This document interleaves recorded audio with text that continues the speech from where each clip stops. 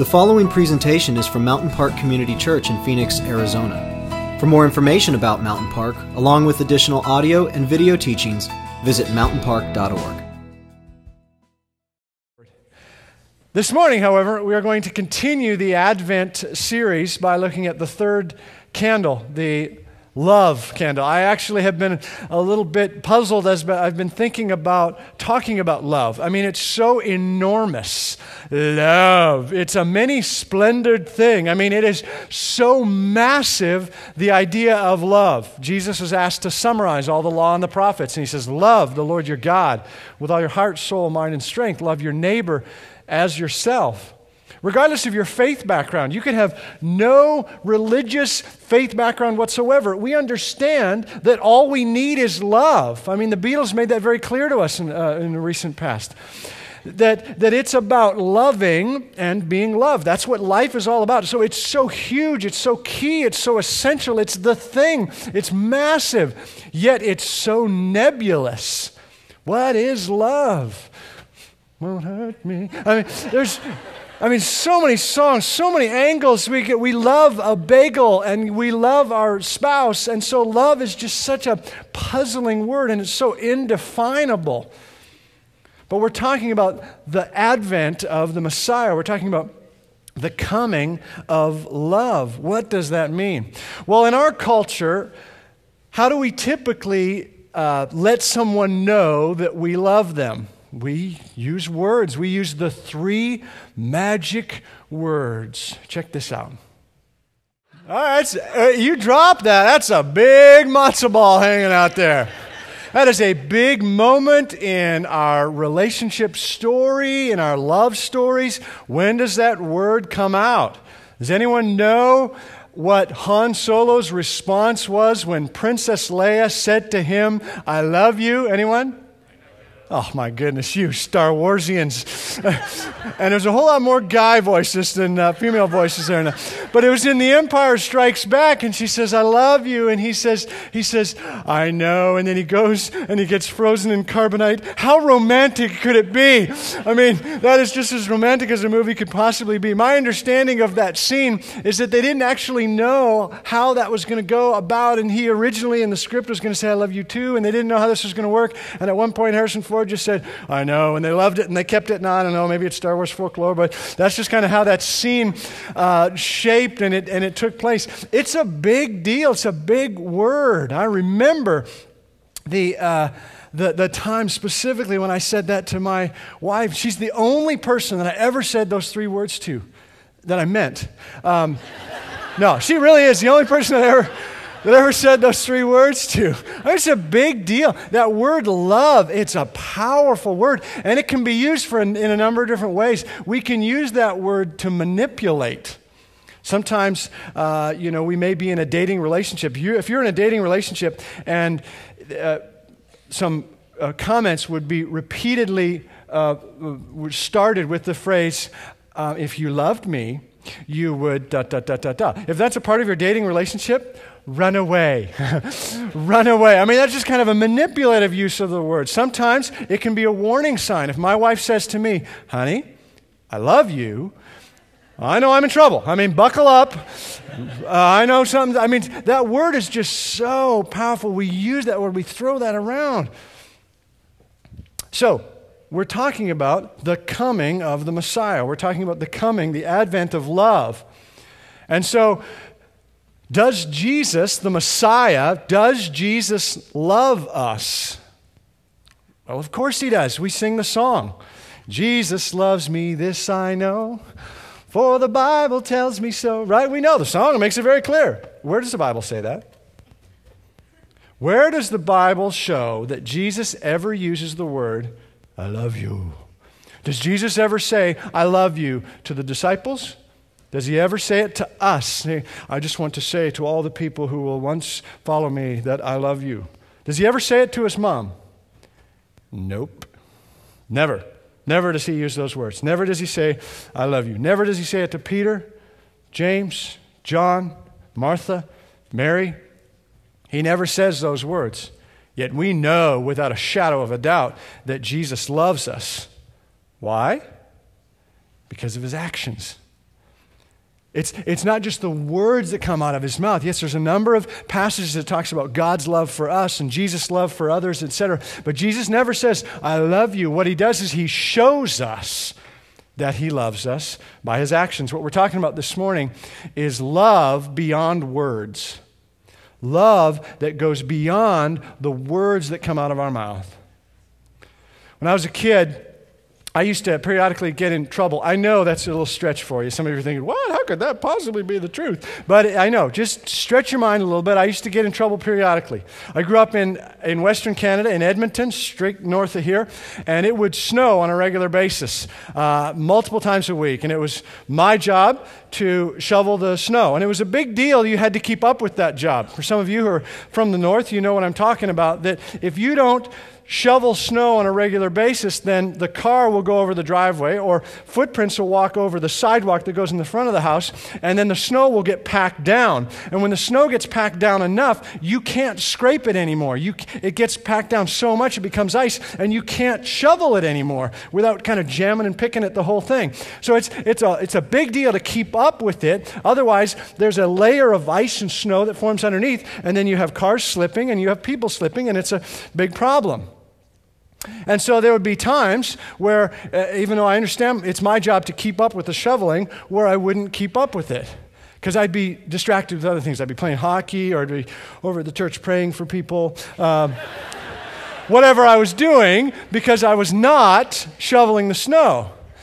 And then my dad would very understandably get upset because it's my job and it's a big deal, and he was counting on me. And I did not want to disappoint my dad. And so I would say, and I would feel it. I would say, I'm sorry. I would sob because it's hurt me so much to disappoint my dad. I'm sorry. And my dad came to a point of basically saying, I don't want to just hear your words, son. You need to show me. You need to show me that this matters to you.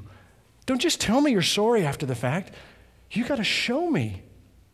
That our actions, when it comes to love, our actions speak way more powerfully than our words. It's not enough for us to just say to our parents, I love you, I love you, I love you. It's not enough for us to just say to our kids, I love you, I love you, I love you. That's great. I'm not saying don't say those things to each other. James is very clear about the power of our words. Absolutely.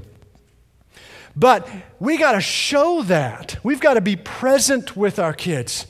Not just be absent all day and then at the end of the day say, remember, I love you, boom, and then that's it. We got to show love to one another. Love is an action word. It's about loving beyond the words. This is hugely significant. In fact, one of Jesus' disciples, the one who's actually referred to as the one whom Jesus loved, is John. And I'm just going to read this real quick. 1 John chapter 3, he says, in verse 18, let us not love with words or tongue, but with actions and in truth. So let us not just say the words, the powerful magic words, the matzah ball, throw it out there. Let's love with actions. Let's love with actions. And that's what Jesus did. He modeled that.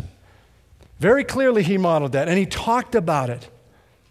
And he continues to pour that kind of action love over those who choose to follow him. And he pours that over people who have not yet chosen to follow him as invitation to be a part of who he is and the love that he is.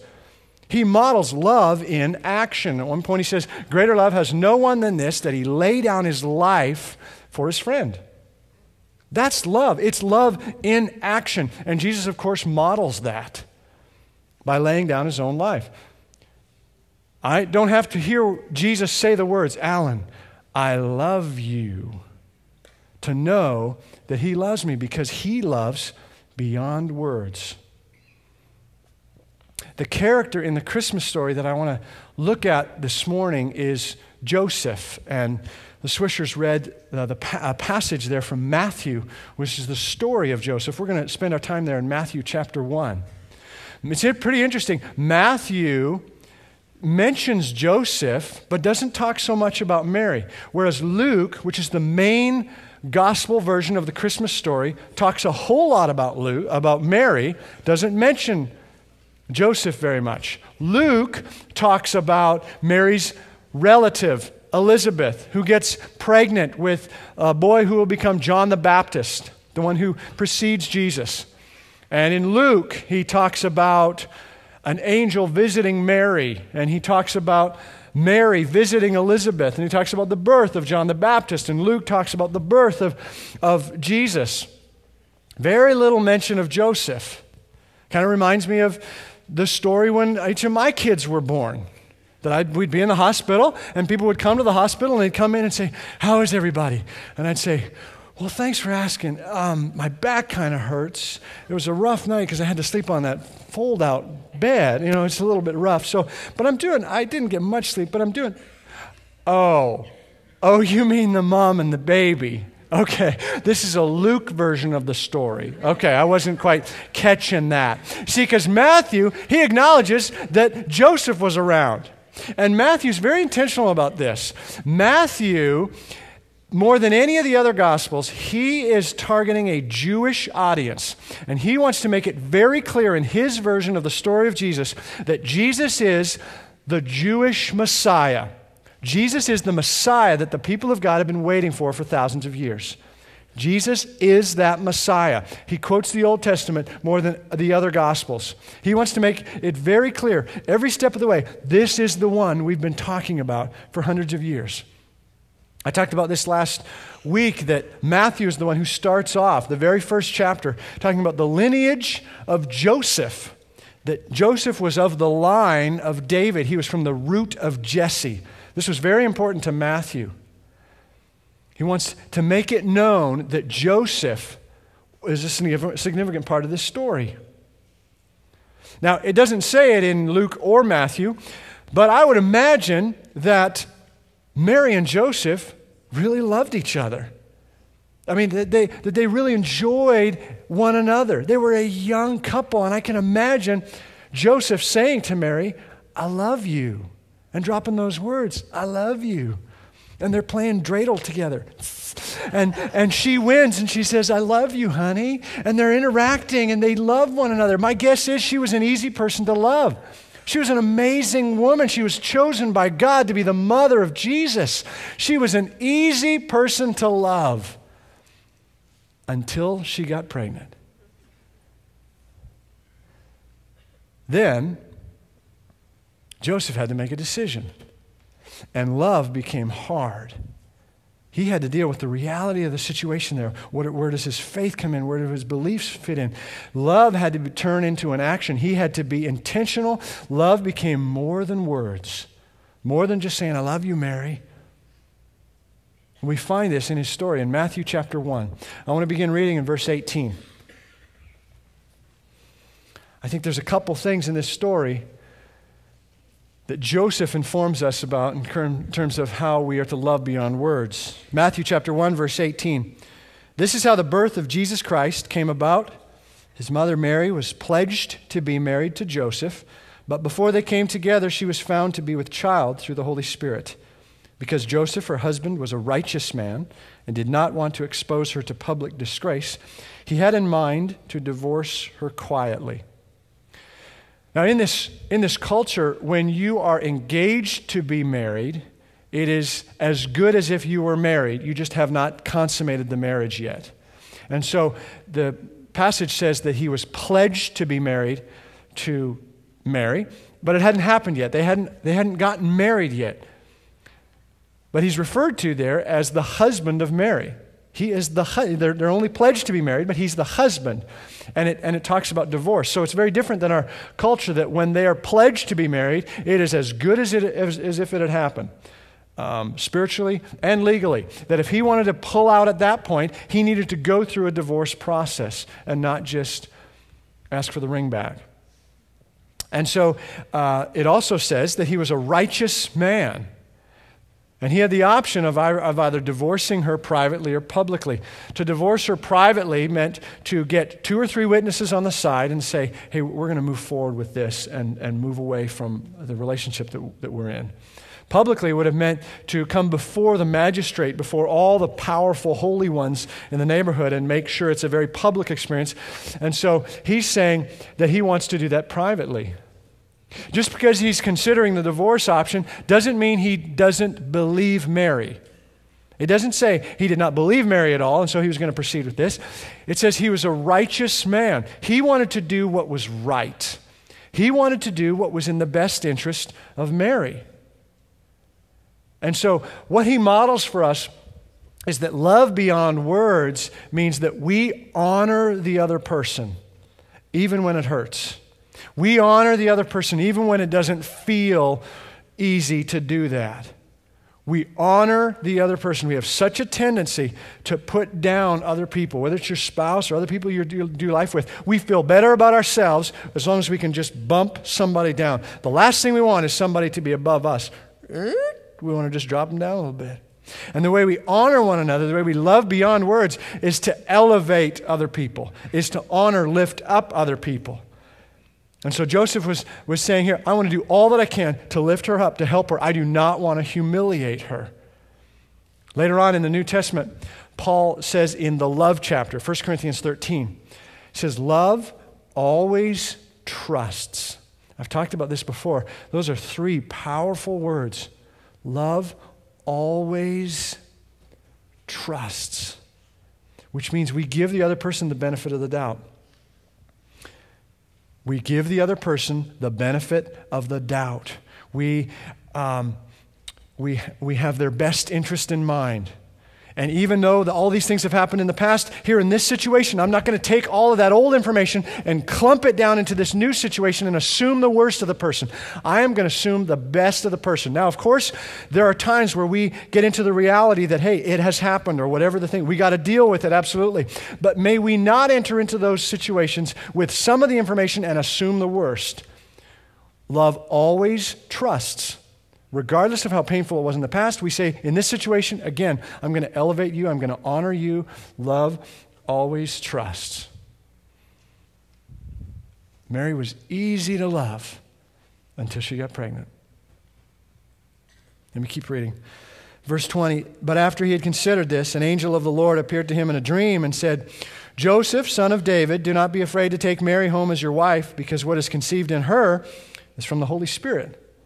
She will give birth to a son, and you are to give him the name Jesus, because he will save his people from their sins. All this took place to fulfill what the Lord had said through the prophet. The virgin will be with child and will give birth to a son, and they will call him Emmanuel, which means God with us.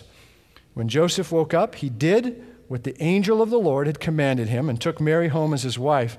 But he had no union with her until she gave birth to a son, and he gave him the name Jesus. So the first thing that I think we can draw from Joseph's model, from Joseph's story here, is he honors her. But also in this story, he obeys God. He listens to what God is saying in this situation. He doesn't just trust his own feelings. He had plenty of reason to walk away from her. Plenty of information to just get out of the situation. His life would have perhaps been a whole lot easier. He had the opportunity, I imagine, to listen to friends and maybe even relatives who would have said, you ought to do this, you ought to do this. But he says, no, I'm going to obey God. I am going to listen to God on this one. I'm going to lean into what God is saying. Has God ever prompted you to love someone beyond words? Do you ever have a sense, whether it is a song or a message or just an impression, that God is asking you to love someone beyond reason, beyond words? For Joseph, it was a dream. I think God can speak to us in dreams. This week I had a dream about an 8-year-old girl who was putting the mask on me while I was lying down to put me to sleep because she was about to do surgery on me. And her parents through my blurry vision, I could see her parents at the foot of the bed, kind of off to the right. They were kind of looking with pride, and they were whispering to me saying, it's okay. Her birthday's in 2 weeks and she'll be 9. That was her way. That was their way of reassuring me. It's okay. It's okay to let her cut you up. Now, I have no clue what that dream means. And if I've had a few suggestions so far this morning, and if anybody knows what that means, I'd love to hear it. God doesn't always speak to us directly, clearly in dreams. Not every time that there's a dream is that, boom, okay, God wants me to do this or whatever. But I believe he does speak in dreams. And I believe they are things we should pay attention to. God speaks to us supernaturally. Have you ever had a sense where you have felt God wanted you to love someone beyond words?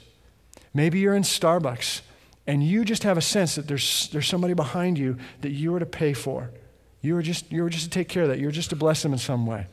Maybe there's somebody that you have a natural tendency to step back from because they're noisy or they're smelly or whatever the situation is. You're going, ooh, I want to get my distance from that. Could it be that God is saying, I want you to bless that? I want to get your attention with that person because I want you to bless that person. Have you ever had a sense that God is supernaturally inviting you to love someone beyond words? I think verse 24 is a powerful verse.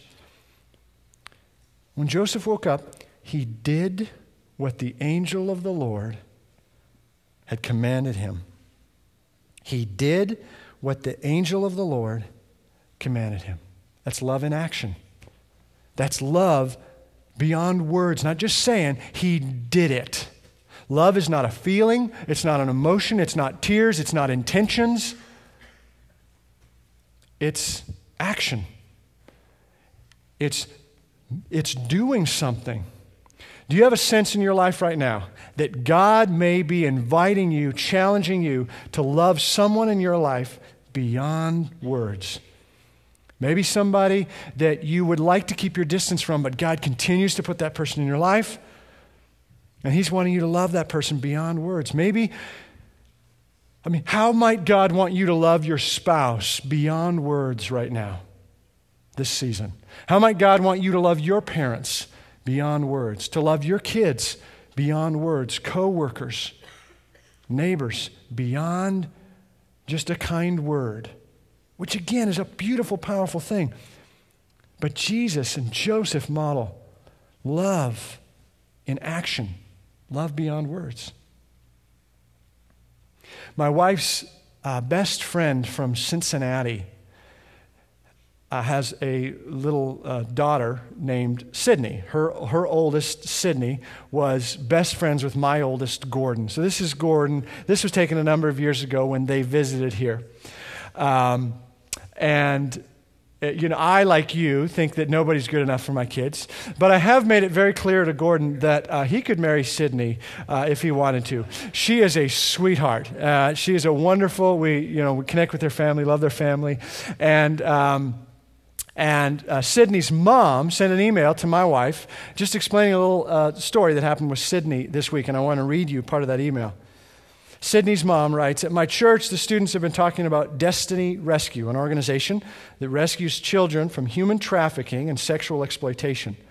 Sydney was so impacted by their message that she decided she wanted to rescue a girl by Christmas. After a girl is rescued, she lives in a home sponsored by Destiny Rescue. She's given medical attention, counseling, and taught a skilled trade. Their success rate of not re-entering human trafficking is 90%. Rescuing a girl costs $1,500.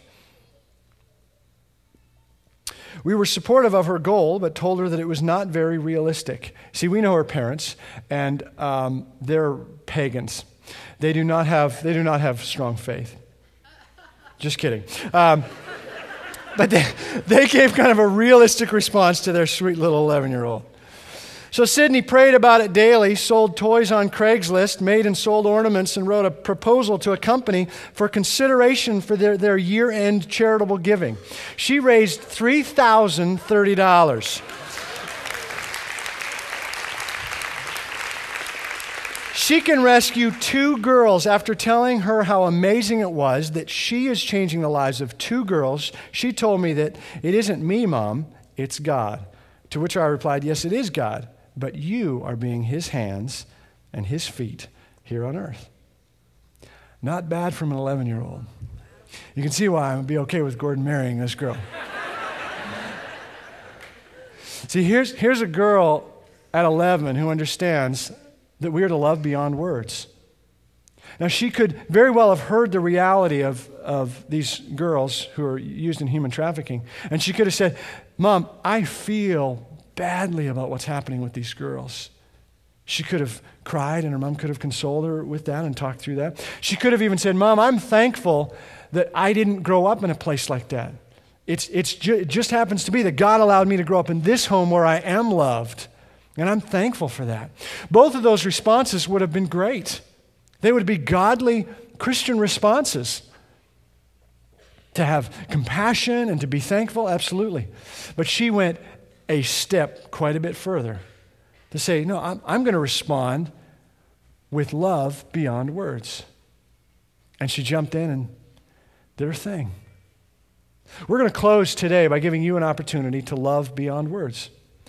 For the past few weeks, we've been talking about our Christmas outreach offering. If you're brand new with us here today, you can just kind of sit back and just kind of listen to what's going on. But we have been talking about our Christmas outreach offering. Twice a year, we will take up an offering where every penny that comes in will go outside of these walls to bless other people, in addition to the other ways that we want to bless people outside of these walls. But every dollar today, every penny will go to bless others. We do this once around Easter and once around Christmas. And we've been talking over the last few weeks about specific ways that we as a church have a goal today of $76,000 that we can love beyond words other people. That we can love beyond words, as we talked about a couple weeks ago, people in Phoenix with gangs, from gangs to jobs.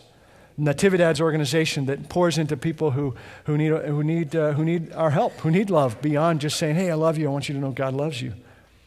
That we can love beyond words with Family Promise and families that are in need of little encouragement in their journeys.